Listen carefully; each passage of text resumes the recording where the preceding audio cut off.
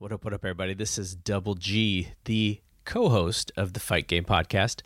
This podcast is a pre-recorded show from a couple of years ago that John and I did when we were trying to record a second podcast called We Want Flair.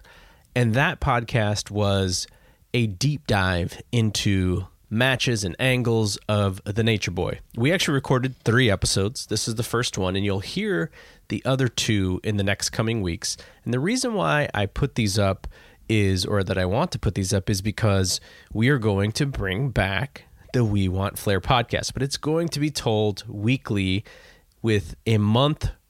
With the month being the culmination, the beginning and the end will be told during the entire month, sort of how we're doing the 93 Raws, where we cover an episode for a week. But in this case, we are covering a segment of the We Want Flair podcast of a monthly storytelling. So this podcast was about 2 years ago, and the audio is a little bit rough. This is, we were mostly doing stuff through Skype. I've touched up a bit, but the only way to make it sound great is if we would have re-recorded it with the new technology that we have and equipment, and we can't do that.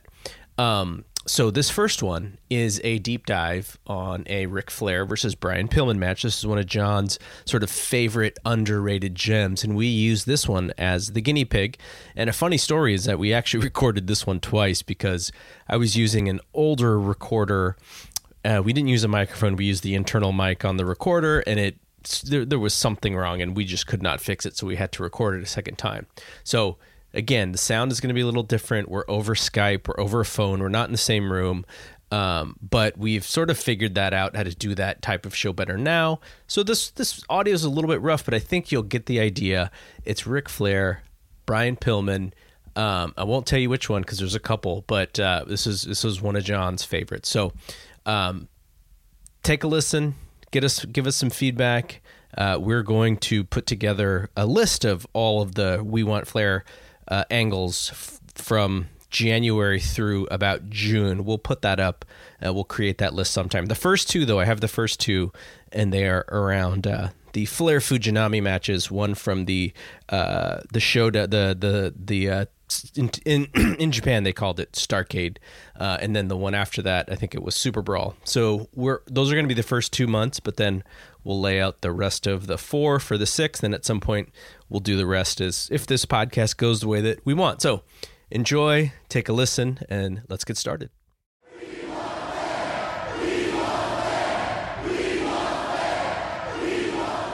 Finally, John, we're here. We made it.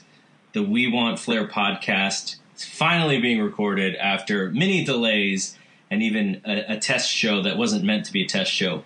But we are here. We are ready to record the very first episode of the We Want Flair podcast. John LaRocca is my co-host for this podcast. What's going on, John? Not much, man. Looking forward to talking some Ric Flair. And describe your Ric Flair fandom. What was he your favorite guy growing up? Did you kind of come into watching him as you got older? What was it like watching the Nature Boy? Well, when it came to the first guy I really liked was actually Lex Luger. And you're a body guy. I also like, but I also like Ric Flair too. I like everyone. I'm kind of a weird fan. I didn't really dislike a lot of people. I just love everything about wrestling. So, I mean, there's certain guys, of course, I wasn't excited to see. I never wanted to really watch Virgil wrestle. You know what I mean? Something like that. But you have guys that you're just okay. But let's get this over with. But I like pretty much everyone. And Ric Flair was a champ. He presented himself as a champion. I believed that he was a champion, and I just fell in love with the importance of a championship through Ric Flair, and I use that during my booking. It's all because of Ric Flair, because how he was presented as a champion, how important it was to win the championship from him, and how important to defend it, and he embodied all that. So I just he was amazing. He had his long blonde hair. He had this attitude, the suits. I mean, everyone that talks about Ric Flair is going to say the same thing. What they liked about his promos, interviews. Like every young man wanted to be Ric Flair. So, and I was also one of those guys too. So, I enjoyed his matches. It was always fun to watch him either as a babyface or as a heel, preferably as a heel, but like he was always fantastic. And his feud with Terry Funk, like first off the Steamboat series, but like that feud with Terry Funk, I remember just being like engulfed in that feud. Like I believe they hate each other, and they wrestled probably the greatest match I've ever seen in my life, which is the I Quit match from Clash Champions 9. And like that match, I still watch it today, and it's just so intense, so violent, and like you just feel the hatred, and which is missing a lot in wrestling today. And so I'm a huge fan of Ric Flair. And those are two matches or even series of matches and angles that, at some point we will probably tackle down the line. But, those are the ones that a lot of people know very well. And we'll probably get to them eventually, but we may do some stuff that, may not be as highly publicized or as memorable just because, there's not really stuff about these matches, at least the early ones that we're going to do that's out there. So we would like to do these podcasts, probably less frequently than normal podcasts. I don't see us doing it any more than once a month, but a lot of it is going to be dependent on how, you and I getting together in person. Because like I said, we want to do these in person so that they sound really, really good.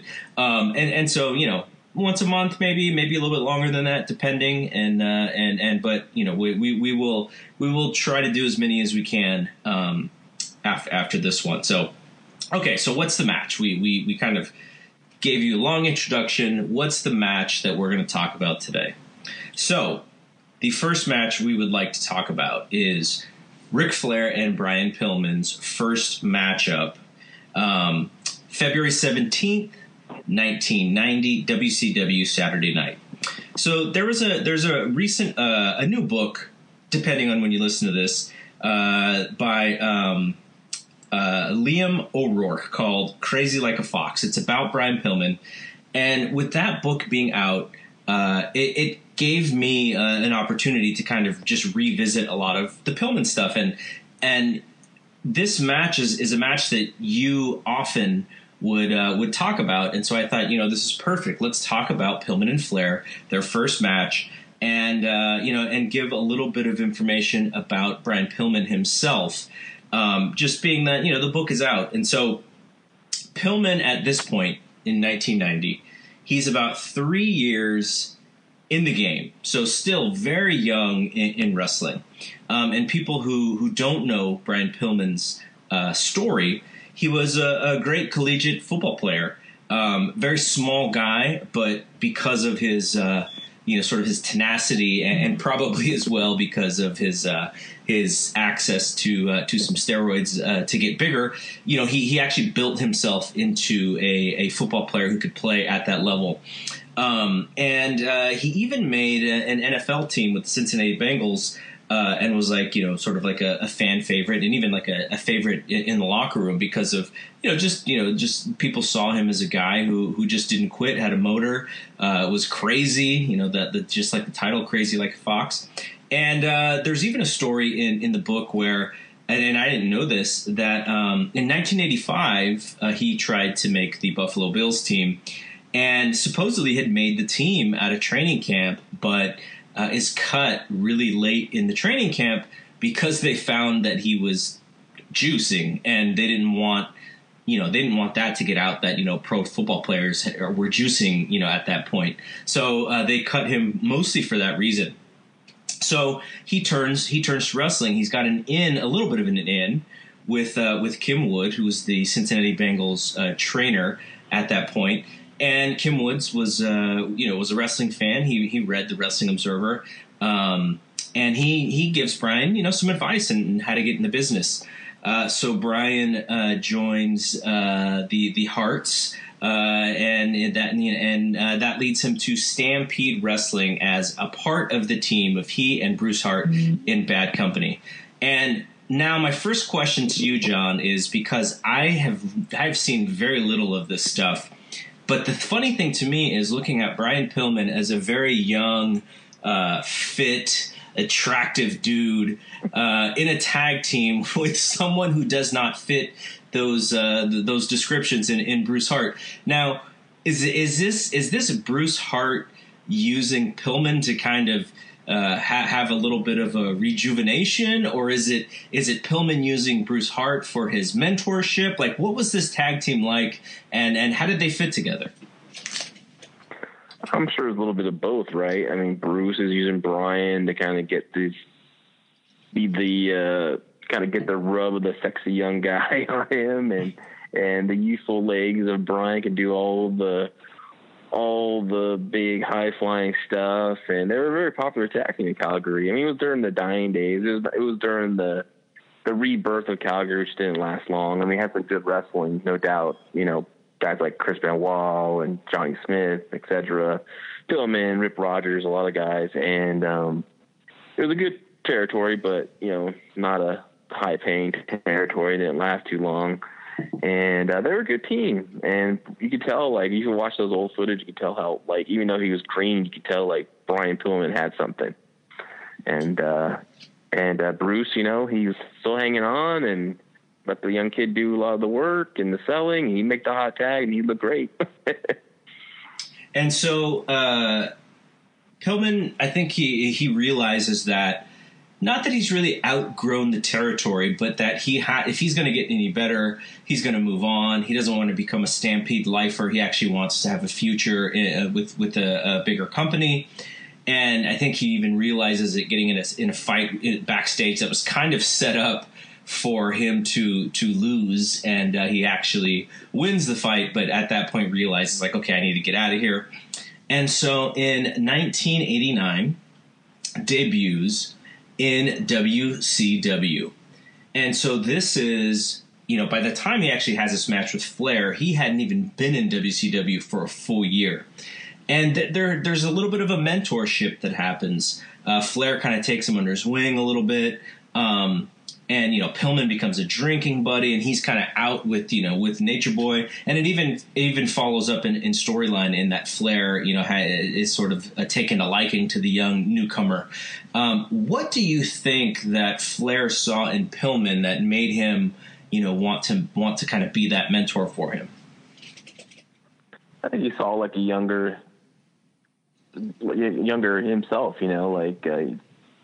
Pillman, he like Flair liked athletes and he respected his athletic background. Pillman was a hard worker in the ring, just like Ric Flair was. And other than the high flying, like, they really had a similar style, like intense. Pillman started adopting the knife edge chops. I really wish they would have focused more on that mentor protege angle with them.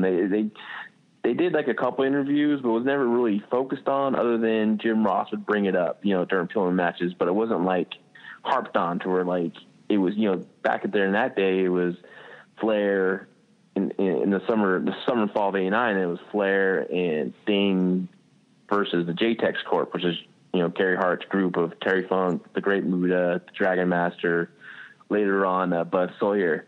And it was mostly Flair and Sting, very rarely there was like 6-man tags or anything with Pillman, at least on TV from what I saw. And so I think he would have had a little more oomph during the lead up this match. But as a kid, I devoured everything that they was throwing. So even those 2 little promos they did, or 2 or 3 promos they did, or interviews they did together, Flair and Pillman, I was like, when the turn happened and everything, and I was like in it, I was in it personally, but I think it would have been a lot better if they would have focused on just a little bit more. But that's just me being nitpicking now, And so, like you said, it wasn't really pushed that hard that he was his mentor, and there were a couple of moments where you would see Pillman come in. So Pillman, there's I don't remember what show this was in, and I know you're going to remember. But Pillman helps Flair and Sting stave off Funk, Muta, and Dick Slater, and then there's another opportunity in the infamous Flair and Funk deal with the paper bag over Ric Flair's head, where you see Pillman come and save Flair as well. It was pretty subtle, but it just it was enough of a tease to where, as a fan, you're like, like I like the fact that this young guy is on the team with these two babyface superstars. Yeah, I liked it a lot. I mean, because when Pillman debuted in WCW, like, I was super excited because I never seen a guy that can do that kind of high flying. I mean, high flying before that for me was Jimmy Snuka's flying splash at the top rope, or Macho Man Randy Savage just flying elbow at the top rope, or double axe handle at the top rope. So I've never seen a guy like that could do like a springboard clothesline from the middle of the ring. And I thought that was so cool and unique. And he had that really high drop kick. And so, I mean, I was a big Brian Pillman fan when he debuted, and I was really behind him. And he ended up having a great series of matches with Lex Luger for the United States Championship. The first one was at Halloween Havoc 89, which is a really good match. Followed up by another really good match at the Clash Champions 9, the same show with Flair and Funk I Quit match.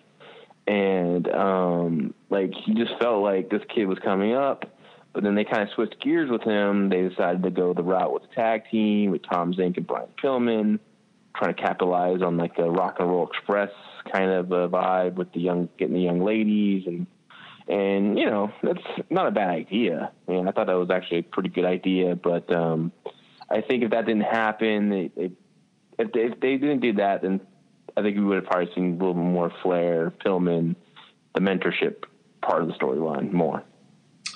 And so let's go back to that Pillman and Luger match at Halloween Havoc, because it was really Brian's first opportunity to be, be matched up with some of the bigger stars, and to see him wrestle, and to see if he could wrestle, right? To see if he could go toe to toe with some of these guys on a big stage. And I think it was in O'Rourke's book, he said that Luger took this as sort of like now I'm gonna show everyone how good I am or whatever. And when coming out of the match, Luger was good too. But I think the surprise was how good Pillman was in that moment. Again, being very young in the business and on the big stage, and with one of their top three stars, and holding his own, and having such a good match. What are your memories of that match, and just sort of that that short feud that they had? This is Luger maybe at his best as a heel, and they have a short feud, but very memorable. Well, yeah. I mean, they were really good, memorable series of matches. And which is interesting to think about this, in 89, Luger's only been wrestling for 3 years too, which is kind of crazy to think about. He'd always, I don't know, just he was such a young gun prospect too himself, and he's, wrestled series of matches with Flair. And I think Luger was really motivated with this heel turn in 89. And you can tell, in his matches, he learned a lot from working with Flair in the series in 88, how to work as a heel. And he just had great chemistry with Brian. And Brian was the perfect babyface for him. He's fighting from behind. He showed a lot of heart. It was power versus speed. There's all this really good elements to their matches. And it took people by surprise. I don't think people thought it was going to be one of the best matches of the night, and it ended up being one of the best matches of the night. And I'm probably go back, and now I'm curious to watch those matches again, back to back, to kind of figure out which one I like better, because I really do like the Clash of Champions match a lot, and I just thought it was a really good, but it's also probably shorter because it's on TV. They probably have less time, so they're going a little faster. But I like to rewatch those matches back to back, and but yeah, I mean, I remember being scared because I was a huge Luger fan. I didn't want Luger to lose the United States Championship to Brian Pillman. And I was just terrified that he was going to lose the title. I just didn't want Luger to lose. And I really thought it was going to happen at Clash 9. I just felt like it was going to happen. Pillman was taking just a lot of that match. And and eventually there's a ref bump, and Luger goes over, and then Luger puts Pillman in the torture rack to give him after the bell, and Steen comes and saves him. I'm like, no. I was like freaking out.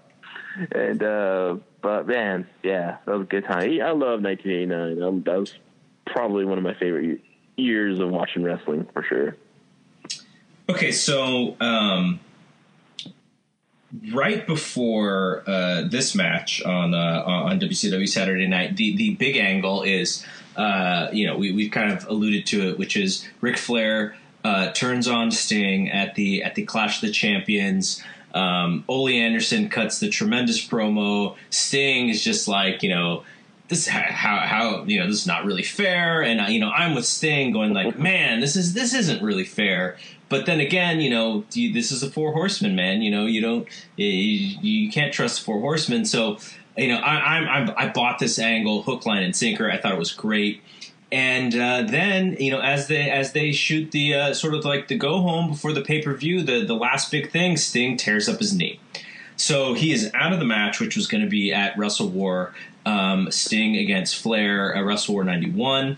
And all of a sudden, they now have to create a contender, and there are a couple ideas, and of course they go with Luger, which means they have to turn Luger back to babyface, and he becomes the opponent for Wrestle War 91. And so right before Wrestle War 91 is this match, is WCW Saturday Night, and it's an interesting if you look back on it, and I watched the interview which precedes the match, and it's actually Flair calling out Pillman. I mean, Pillman wants to know why Flair did what he did, and Flair challenges Pillman to the match on the interview. Flair comes out with Woman, and definitely sort of like here's the new, not the new, but sort of the reinvented dirtiest player in the game, and so.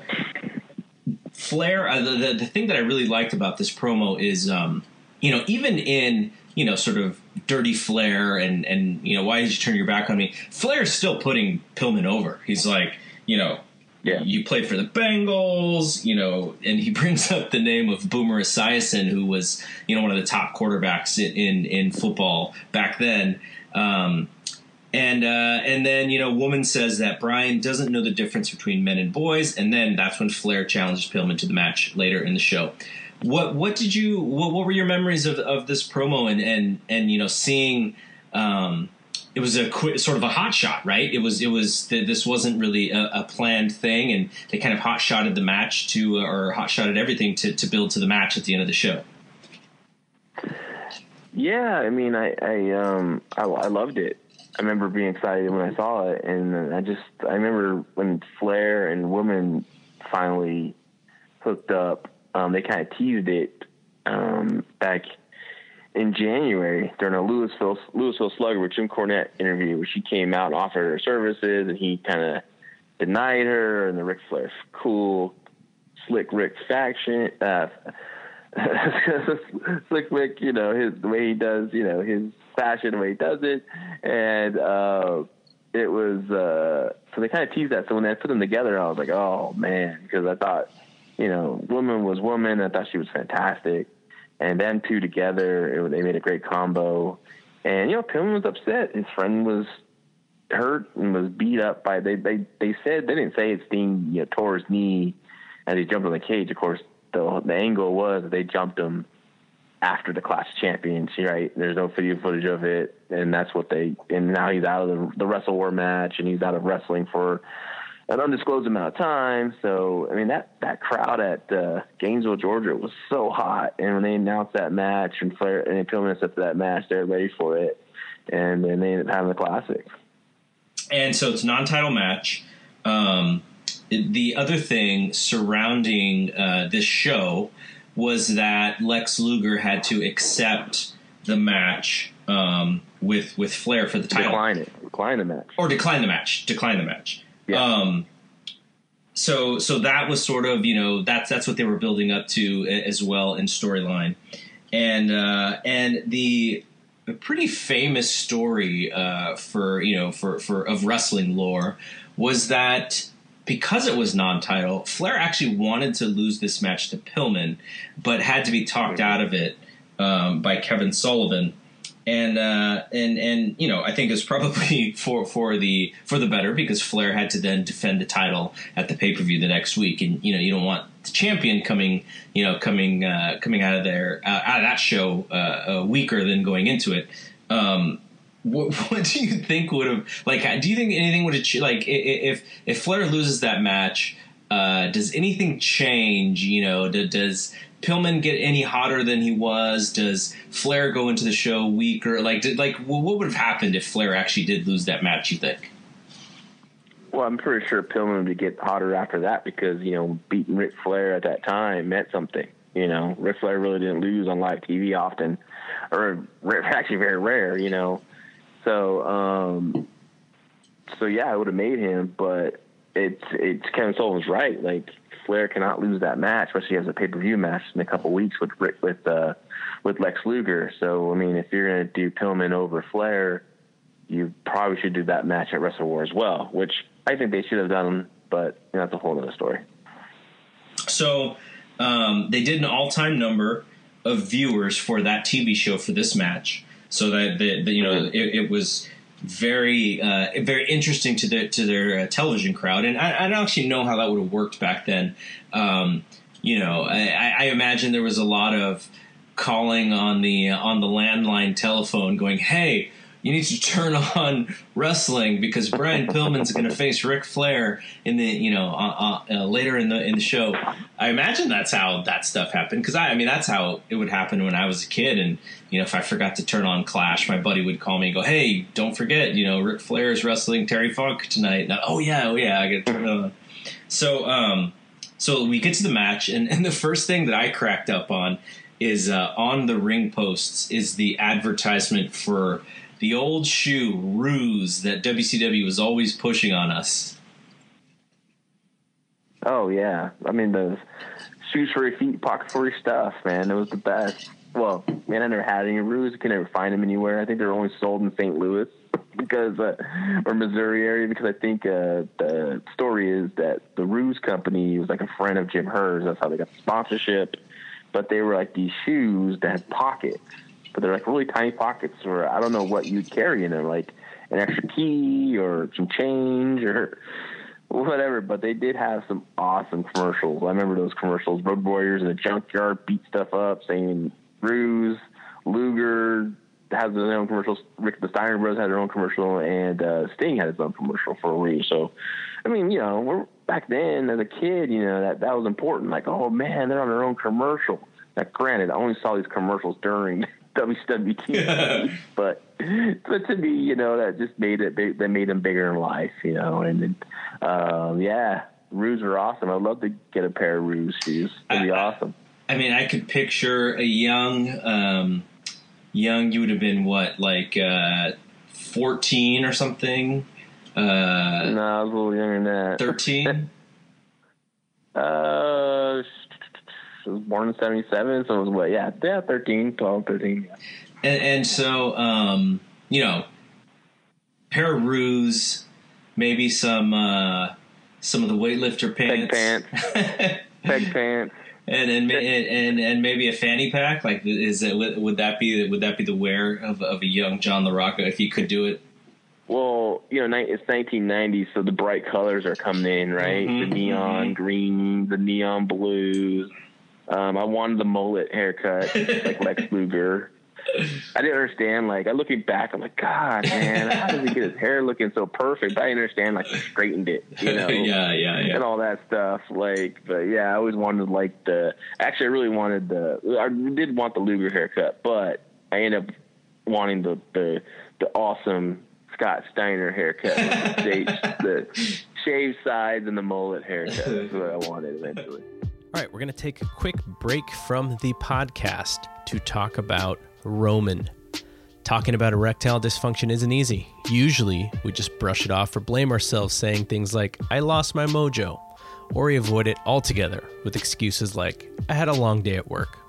But with Roman, it is easy to talk about it with a real doctor who can prescribe real medication. It's simple, safe, and totally discreet. With Roman, you can get a free online evaluation and ongoing care for ED, all from the comfort and privacy of your home. The doctor will work with you to find the best treatment plan. If medication is appropriate, Roman will ship it to you with free 2-day shipping. The whole process is straightforward, simple, and discreet. Getting started is simple. Just go to getroman.com/Blue Wire and complete an online visit. Erectile dysfunction used to be tough to tackle, but now there's Roman. Complete an online visit today to connect with a doctor and take care of it. Just go to getroman, getroman.com/Blue Wire to get a free online visit and free 2-day shipping. That's getroman.com/Blue Wire for a free visit to get started. getroman.com/Blue Wire. Okay, so classic WCW production. There's like big moves happening, and what they're trying to do is they're trying to show how much the crowd is into the early part of this match, because the match starts out super hot, and so they're trying to show the action and then quick cut to the crowd to show that the crowd is like going ballistic.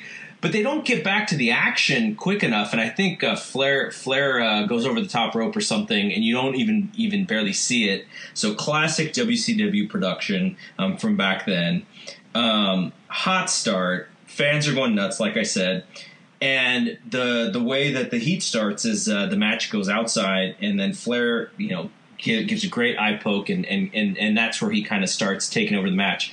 But I don't want to bury the lead on start, because Pillman is on fire, and because Pillman is on fire and Flair is bumping like crazy, the crowd is just ridiculous. Like you watch wrestling today and you don't rarely see a crowd get that hot, but it was really hot and a perfect start. And is this this is sort of like normal Flair, but back then, back in 1990, how are these guys putting their matches together? Is it Flair telling Pillman, okay, here are a couple things that I want to do, and this is how we're going to start? I don't imagine that they were really going over a whole lot before the match, but how do you put something together like this? Well, back then, most of the guys, they called it in the ring. I mean, there probably maybe was like a cutoff spot. They said, hey, like, for example, this match, we're going to go outside. I'm going to run away. You're going to go get me, but we're going to flip the switch a little bit. Instead of you kick my butt, throw me back in the ring, I'm going to poke your eye and take over from there. And, maybe that, and they had to finish. But, like, nowadays where guys go in the ring before a show, they go over every little spot. It looks really choreographed and looks very performance-y, I guess we call it, And back then it was, like this match here, like you could tell, like they're not in sync on a lot of stuff sometimes. It's rough, it's violent, it looks realistic, because they're calling it there. That's why I like the style when you call it in there, because like Jim Cornette famously said, like, how can you give feed chicken to a vegetarian crowd, right? So you don't know, like the match you have planned in the back might sound great right then, but when you go out there, the crowd might not want that kind of match. Right, right. So you just don't know. So you always have to have an ear open. And I know, like in this day and age of wrestling, like, oh, that's what they do now. They call a lot of it in the back or practice before. But to me, like when guys can just go out there and work, listen to the crowd, like to me, those are the top level workers. Like, I mean, like a guy like Timothy Thatcher, like, who wrestles in the UK now. Of course, he wrestled for me in APW and Premier, and he's a big time independent wrestling name out there. Like, I just would love watching him get ready for a match, because he never went over in the ring. If he's in the ring for a show, he's stretching. That's it. Like, you never saw him like go over any spots with any guys, and he's just a genius. And that's the guy the guys respect, and those are the old school guys. And then that's how you kind of, to me, those are the superior workers, and that's kind of how they did back in the day, And I think more guys should do that. I think they'll become better workers if they go out there and call the match in the ring. And not to take away from us talking about this match, but I actually wanted to go back to what you said about Thatcher. But so if Thatcher is working with a guy who is very antsy about wanting to go over stuff, like how do they deal with that? Like how do they with their different styles, communicate about, either don't worry, like we'll be fine, or is it okay? Well, tell me what you want. Like, from what I've seen, it's more like it's a brainstorming process, right? Maybe the guy has a couple ideas, and he'll incorporate that. Okay, yeah, that's cool. I can do this, and that. But it's not like he's, from my experience watching him, is like he's not a guy that's going to go out there and go, okay, first round lock up, then I'm going to grab an arm, and it's not 1, 2, 3, 4, 5. It's like we're going to do this, and the fans are biting on this. We'll go this route, and that's the way you have to work it, in my opinion. And to me, like I said, like even our good friend Dave Dutra, who's a wrestler and he made his return back to wrestling after a couple years of retirement. Like, he wrestled one match with Thatcher, and all they had was the finish, and that was the DDT. That was it. That's all they had. And it was like one of Dutra's best matches he's ever had, and he's learned so much from just that one match, because he went out there and they both listened to that crowd and they built a match from there. And that's what these guys did here. Brian Pillman and Flair, they're out there and they're just going. I'm sure they had the spot with the sunset flip, or during the match, Pillman does a sunset flip. They get close to the ropes. Woman's supposed to slap Brian Pillman, break the pin count up, but unfortunately, it sounded probably good in their head, like, yeah, well, or maybe just worked out that way, because like he was too far and she had to reach over. It just didn't work, so she had to like re-slap him again, and kind of in front of the referee. But the referee let it go a little bit, and then of course that eventually led towards the finish of the match. So classic Flair style match. Shine up the babyface early, take over in the middle, set up the comeback, and like you said, Pillman's big move at that point was that springboard clothesline, which was, it was new, it was innovative, it was athletic, it looked great, and that was, that was the sign to the fans. Like, when he hits that on Flair, that's the sign to the fans where they go, okay, I wasn't sure if he had a chance to win this match, but now he has a chance, and I'm even more bought into the match. Take me through. Great near fall. I know you know the end of this match like the back of your hand. So take us through from the springboard clothesline to the end of the match and to the finish. Oh, now you put me in a spot. And I'm like, wait. Come on, you know this. I know. I do know the finish is the flying crossbody. Pillman goes to the top. He's going for the big flying crossbody, which is the move that he used to always go over, either the flying crossbody at the top rope or the springboard clothesline. So springboard clothesline did not work. He heads to the top, goes for the crossbody, hits it. The Flair rolls through 1, 2, 3 in the trunks, protecting Pillman just a little bit there with that. And Flair gets out of the ring. He's beaten. He's like been in a war. And he really puts Brian Pillman over. I mean, even though Pillman lost the fall, like in the end, like you felt Pillman didn't lose anything, but just gained a lot, and that's what a great worker can do with his opponent. He beats his opponent at the end. He can make him stronger coming out of it. And that's what a lot of people don't, like when I work with some young guys, and they're going to lose a match, and they get kind of all bummed, because this is wrestling, and it's an ego-driven business, and there's egos involved. And I know we're saying, wrestling's fake and it's BS, but like in reality, these guys have egos, and they don't want to lose, and no one wants to be the guy in the losing end. So but you can still get over by losing, with that time. And this is a perfect example. Like, they didn't have a lot of minutes. This match was 11 minutes long, but they used every minute and made every minute count. And in the end, Pillman's up. I mean, he lost, but he's in a better position than he was before he walked out that curtain in that match. Flair has all this heat going into his world title match at WrestleWar 90 with Lex Luger. I mean, it was a perfect scenario.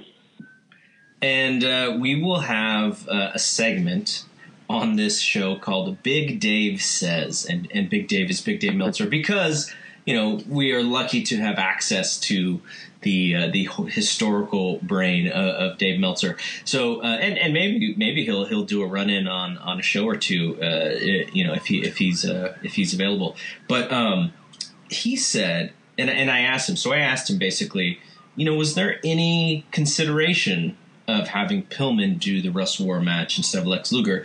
And because that's something that you always said was that, you really wish that they let Pillman so that they could keep Luger heel and let Pillman have the one match with Flair and keep Luger heel and just sort of do that one-off match because, the fans would sort of understand at least the ones that knew that Sting was hurt for real would understand that, hey, like this is what happened. And here we're going to get someone who may not be in the main event picture necessarily, but is a fan favorite, and you think that the fans would have been okay with that. Now, he said there was no thought about that, and it was always going to be Luger. And he said that Pillman and Flair did a couple of house shows, I think, around that time. But other than that, there was just no consideration for Pillman in this match, and it was always going to be Luger. So after this match, Pillman is probably slightly hurt by the politics of the situation around this time, at least for being sort of like a babyface single star. According to the book, there was talks of a heel turn by Pillman to join the Horsemen. But soon thereafter, Flair quit as booker. And so with him sort of being out of being the decision maker, a lot of ideas or possible ideas for Pillman maybe didn't come to fruition. And so there was a story, and I think you know the story better than me, but basically Jim Cornette saw this opportunity as a way to get Pillman over and do so in a feud with Pillman and Zinc and the Midnight Express. How did that go down, and sort of what was behind that?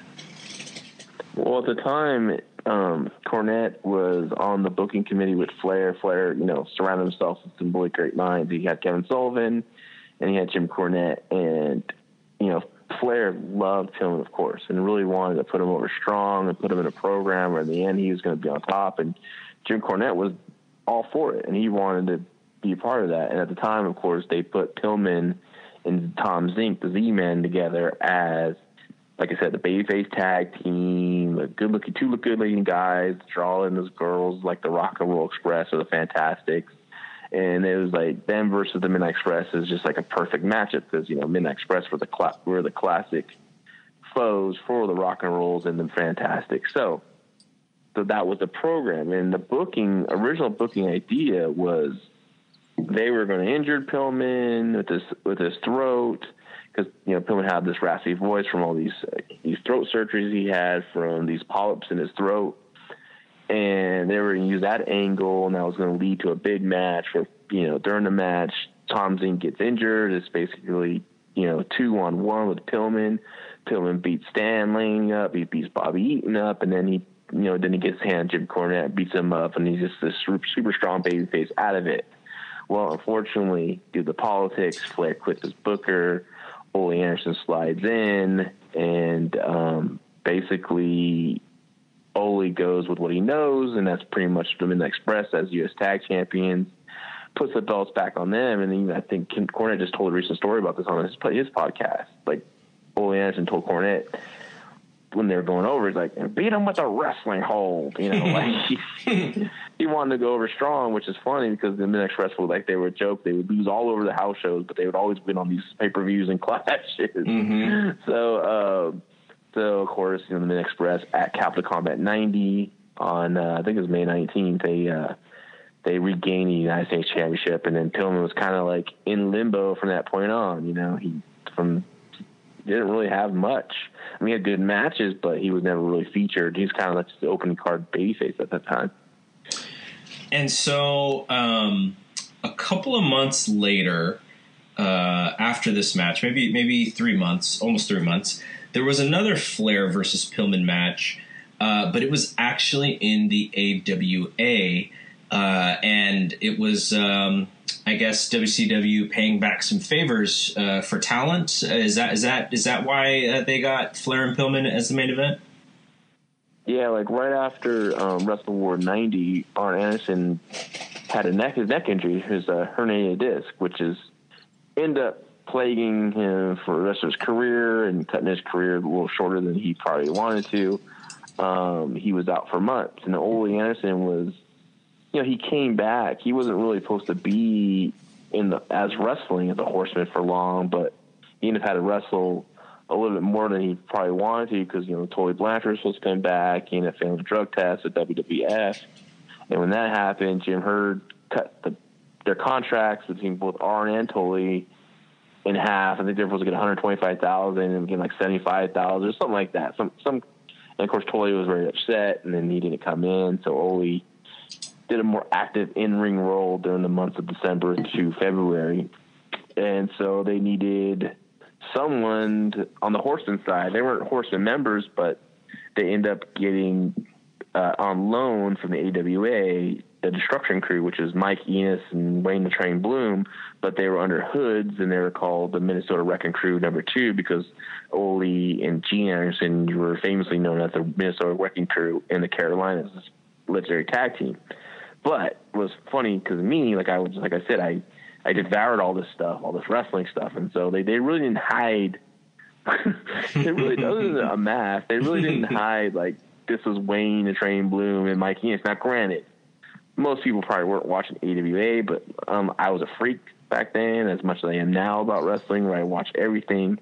I searched out for anything that took place within the ring, and I'd watch even those really bad AWA shows on ESPN during the dying days. And it's basically just the Minnesota Red Crew or Destruction Crew with just these red masks, but they had the Destruction Crew tights. So but I was excited. I was like, great, they're here. They're in an NWA or WCW, because I really liked them, and they were just a great tag team. And it's unfortunate they never got to do anything bigger.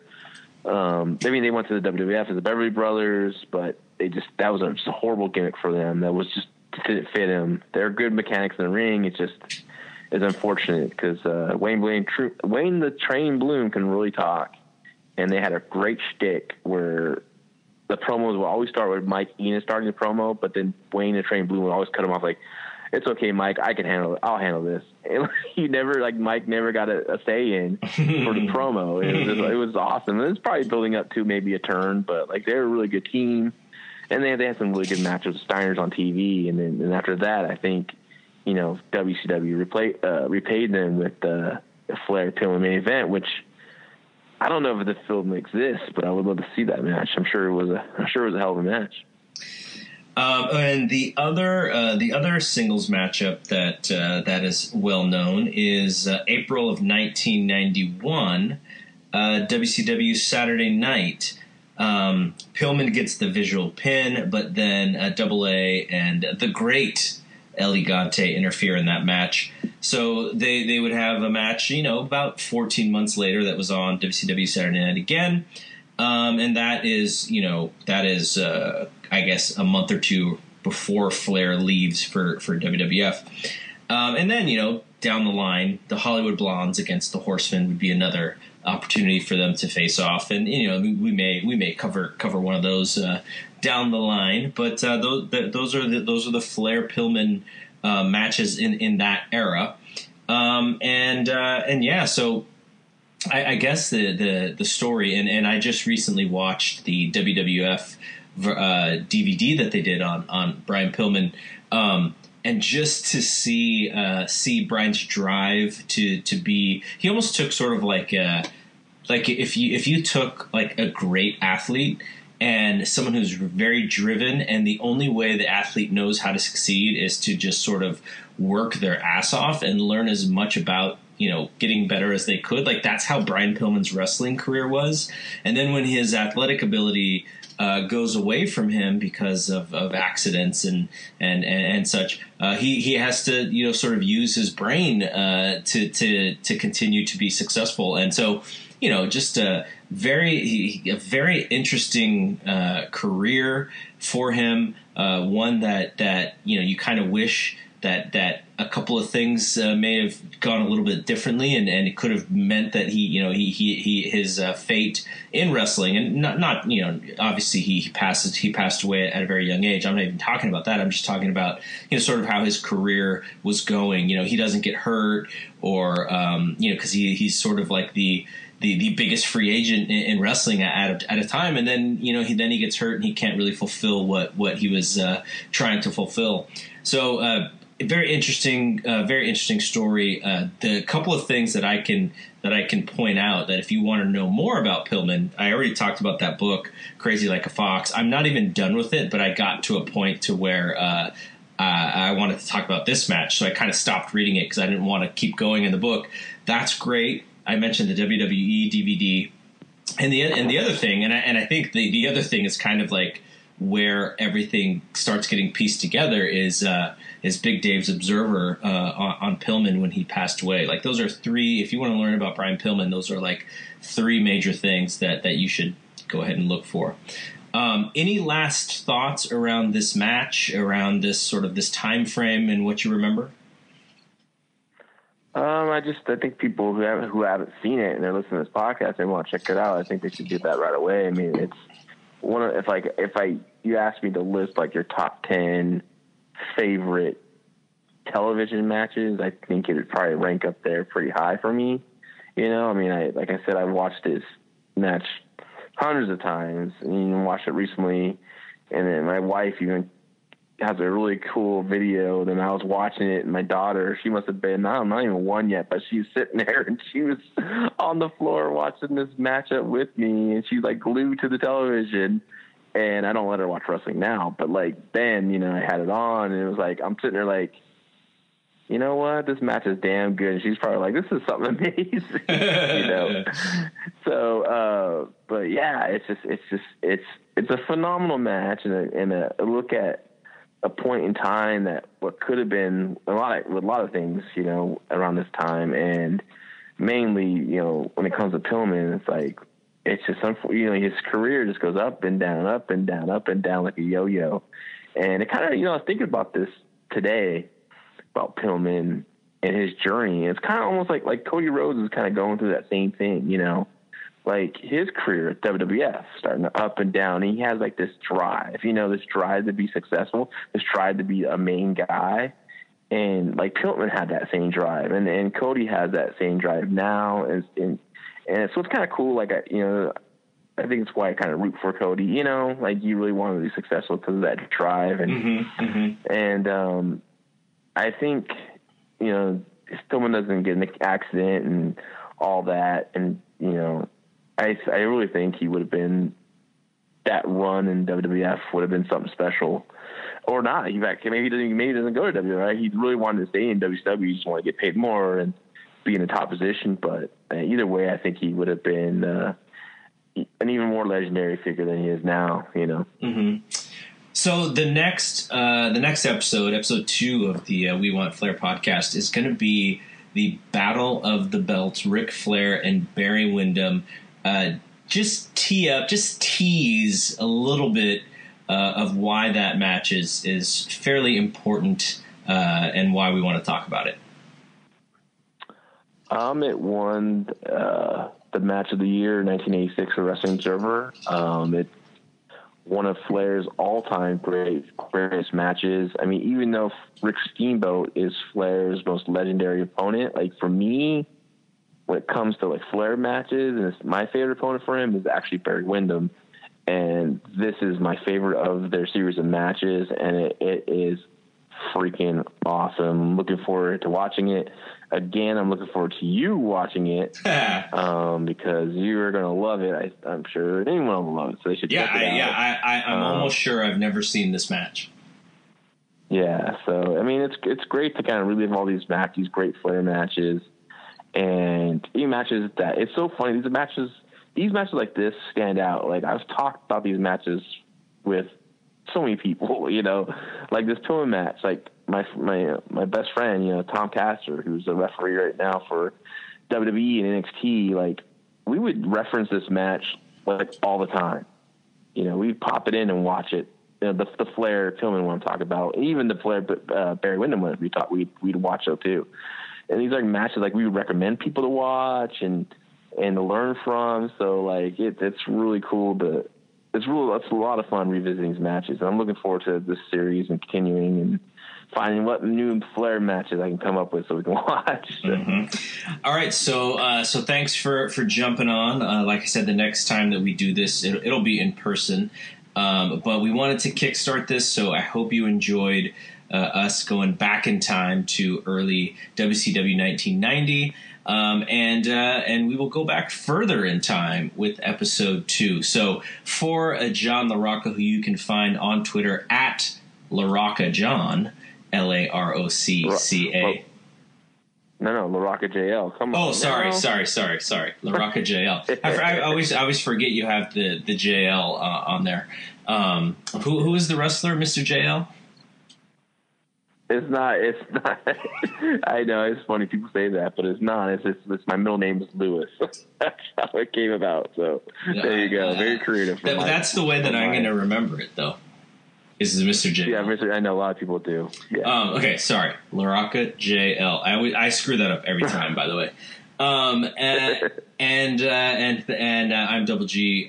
Thanks for joining. We will see you when we see you. Peace out.